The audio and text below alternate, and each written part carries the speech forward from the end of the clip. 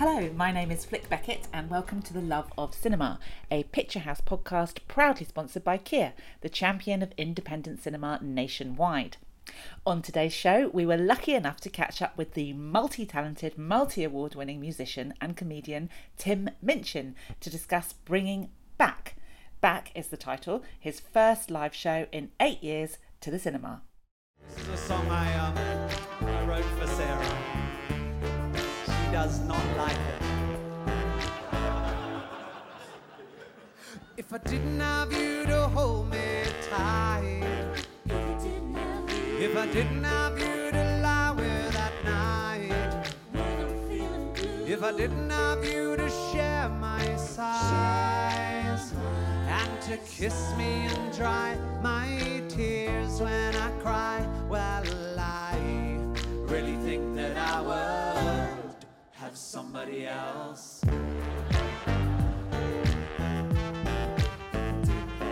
If I didn't have you, someone else would do.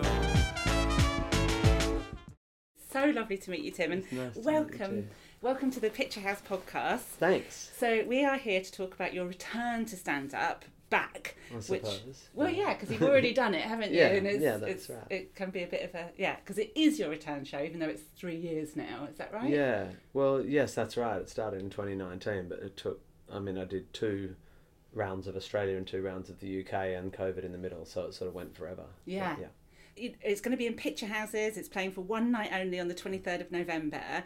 So there are not many people that can say they are in cinemas simultaneously with a film and a live comedy show. And I think that might be unprecedented in cinematic history. I hope so. It's going to, that week, I don't know yet, but I think my TV show, the season 2 of Upright, is dropping on Sky and Now TV, and Back is going to cinemas, and Matilda the musical movie is opening, all in the same 5-day period. That's got to be Which Guinness World Records.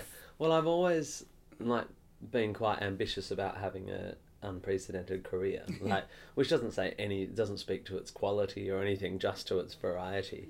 And there's no doubt I've sort of succeeded on some level, because I do think I am a weird mix of things. But that week will sort of be the perfect representation of that ambition to be to go sideways, sort of thing. But I love it. It's like, who would have thought that, the sort of, when I remember you coming out as, when you first came on our screens as sort of like a geeky emo kind of, yeah, quite curious little. Yes, like who would have thought world domination? Yeah, that's right. Well, I knew all along. That's right. But it's interesting because Back, the show itself is, even in and of itself, is deliberately pushing the boundaries of what it's called. I've never called myself a stand-up for 2 reasons. One is that I didn't do that work. I didn't do the clubs and hone my craft. I think I am quite good on stage with a microphone in my hand, and I can definitely make people laugh, but it's not my form. I'm more a sort of cabaret artist gone wrong, but also because I just didn't. Because Brits talk about stand-up as a genre, and I feel like once you've got that hat on, it's hard to take it off. Once you're labelled that way. So I've always kicked back against it, and Back itself is, I don't really. The only comedy songs in Back, in the pure sense of comedy songs, are like old songs, because I just stopped doing that. But the songs that are in Back are quirky and witty and still make people laugh, but they're less pure. They're not punchliney, but the talk varies from my old sort of polemical talking about logic and all that stuff through to really actually pure stand-up about sex and all that, sex and God and death and all my favourite subjects. Yes. So in and of itself, it's a bit hard to categorise, which again is something I've worked really hard on to get to this point where, when people say, have you seen Tim Minchin live? And someone says, what is he, a comedian or a musician? I want them to say, oh, you just have to go see it. That's what I've always wanted, is for me to be my own genre. Yes, because one of the questions I found myself writing down, which I didn't like, was how would you describe your brand of humour? But that's a tough question, isn't it? Because it's not for me to... Yes. Inside Out is not the right... It's up to the audience, but certainly... As I've got older, I've sort of decided my job is not to look for the latest gag about the latest pop culture. It's never been my thing to kind of go, oh, this is in the newspaper, what's my joke going to be about that on, you know. I've never been good at that, and I've never been an anecdotalist either. I don't tell stories about what happened in my life. I don't even tell them in interviews or around dinner parties. It's not how my brain works. I'm an idea unpicker. And to the extent that I've been able to make my unpicking of ideas funny, that's really my sense of humour, is the angle, the lens through which I'm trying to unpack shit. Yeah, I really get that when you say that, because when I listen to one of your songs, like the very first song about going down on the plane, you know, it starts off with that very real moment that we've all experienced. Like, oh my God, I've got to write this. This doesn't feel right. Yeah, exactly. Better tell my loved ones I sort of love them. Yeah. And then it goes off into this sort of like all these rivers of thought, and is that what you're trying to capture? That's a lovely way. I feel seen. That's a lovely way to describe it. I'm not very self-conscious about how I write. I do think my songwriting I have developed a style, again, for good or bad, that is, you know, it's my theatre. You know, I've always been very theatrical in my songwriting. I don't go verse, chorus, middle eight, chorus. Like, there's a reason I'm not on the radio. My songs follow narratives, and usually they don't. Most pop songs you can sort of give up on or settle into after about a minute or two. All the harmonic movement you've already got. All the melodies you've already got, except for the middle eight, which will be a slight variation, and then it will return. And you know, and that's why pop songs are great. You're like, oh, there it is, we're back in that moment.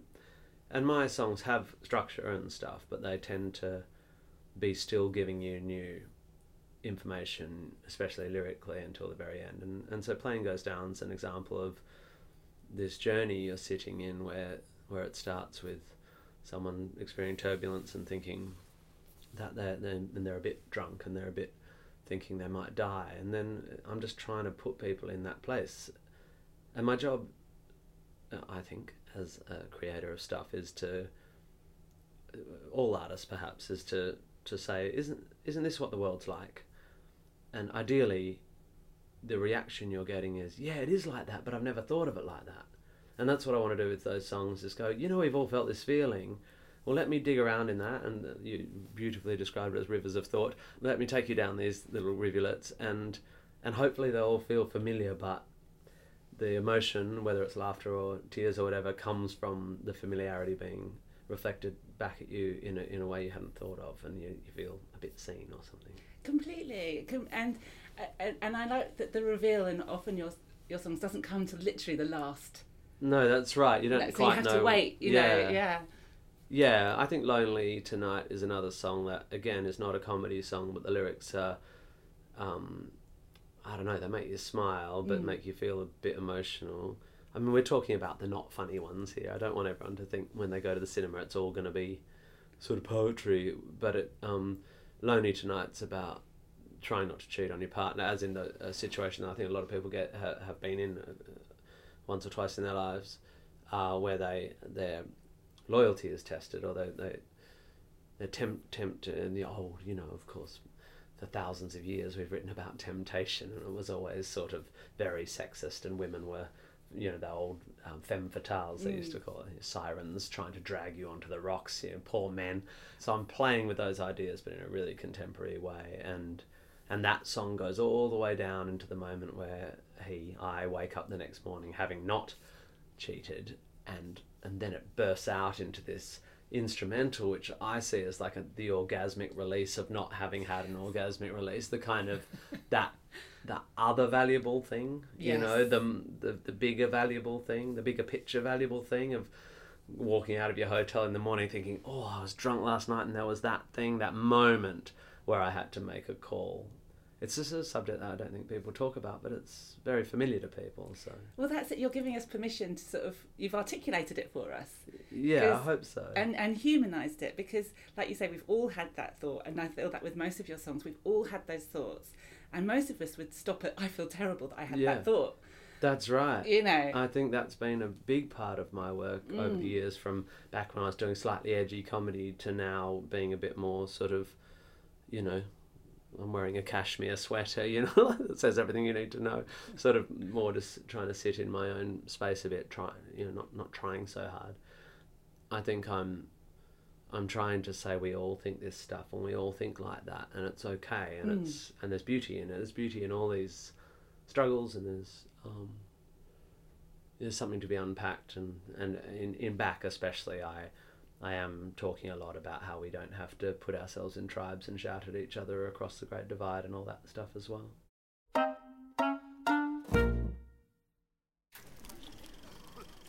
Let's go somewhere new. See worlds we've never seen before, so that we can feel inspired. Whether you're sitting in a cinema or in one of our cars, inspiration comes when we feel something new. That's why our electrified range is designed to take you on inspiring journeys. Kia, proud supporter of independent cinema. Kia, movement that inspires.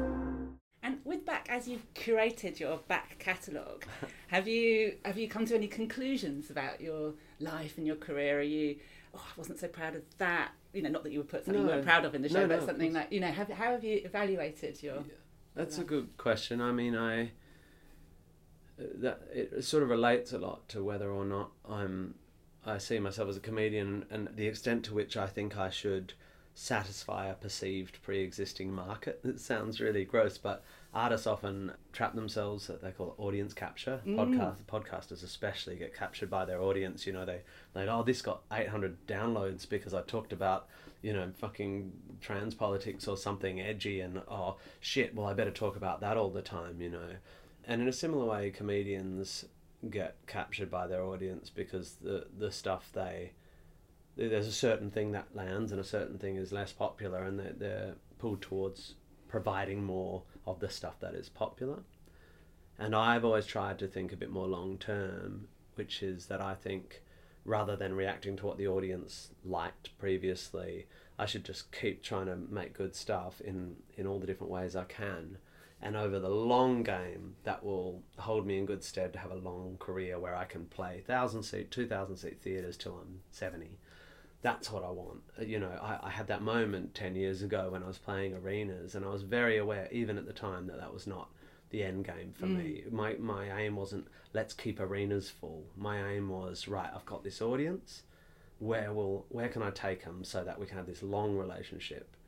So I don't so much look back on my material and go, oh, that was shit and that was good. And I just see it all as a kind of journey, and the huge, huge privilege of my career, which I work very, very hard on, but it's really just luck, is that I have been able, to an extent, I haven't pleased all the people all the time, but I'm sitting here now having really only been, it's 17 years now since I came to the UK and people started listening. And I have written a musical, and I've written a TV show, and I've acted, and I've done comedy, and I play these concerts which are kind of hopefully uncategorizable, and I do speeches, and I've put out children's book and graphic novels, and hopefully I'm at a point now where people just go, well, that's a guy you should see once in your life, regardless of which bits you liked or which bits got the most hits on YouTube. It's really hard not to get captured by worrying about what bits get the best hits on YouTube, and I think I've done quite well to not. You have, because musicians particularly get completely owned by that one song. That they have to play people go, it's not as good as their old stuff, and that's true. There's absolutely no doubt there'd be lots of people out there who might prefer my new stuff, my old stuff better than my new stuff, that old cliche, but that's okay. Yes. They can listen to that. And I'm not a pretentious wanker who's like, I just want to paint pictures of nude gorillas using my blood. Like, I'm not being obtuse. I'm not trying to become avant-garde or isolate anyone. I just want a long career. And I think, especially comedians, they sort of get hot, and then everyone's like, oh, we get that. What's next? But you strike me as a creative polymath. You can't be boxed in. You are... I try. Absolutely. It's been a genuine effort, but yes. That's a side effect, the fact that no one listened to me for 12 years or whatever. Like, it wasn't until I was 30 that anyone took notice, so I had to be a polymath to pay the bills. Yeah. So I was like playing in piano bars and wedding bands and going and doing Shakespeare in the Park and doing a bit of acting and auditioning for some advert on telly, and and doing a bit of improv with an improv troupe all in Perth, and writing for youth theatre, and I had to. I was just like, oh, just keep trying stuff until something sticks. And then when something stuck, I went, oh, I'm not going to stop doing all the other stuff. I love it. And it all stuck. That's just great. And I read a quote that the back tour has nearly killed you. And I wonder, like, where did that tour take you, like emotionally, physically, mentally, spiritually? Yeah. Like, where does, when you are literally putting your life and limb on the line every day, well, being spat out the other end of it, where do you land? Well, I feel good. I mean, when I say it almost killed me, it's like it was a long tour and we had to span COVID, and it really almost killed my manager, having to adjust dates and do ticket buybacks and when you're touring like me, I've got a band and a crew and I feel responsible. That sounds condescending, but I employ people, and when COVID hits, it's not me I'm all right, I'm one of the lucky ones, but suddenly there's people who work, they're a crew who work month to month really, and suddenly everyone's not working. So it was sort of tumultuous and traumatic, but it was absolutely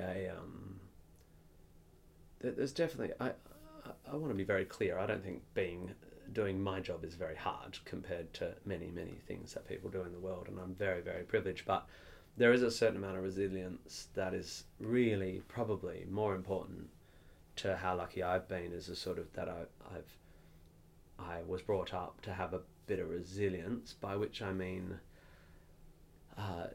resilience is more important than how good your piano fingering is, or even how good your jokes are in many ways, because you have to cop derision, you cop bad reviews, and if you're like me and you say things that people generally don't say, you get, I have had periods in both in Australia and England where sort of right-wing press has come after me, and then there's Twitter pylons, and so there's all that sort of moral resilience. I believe in what I'm saying, and I can take the slings and arrows and all that stuff that Shakespeare talked about.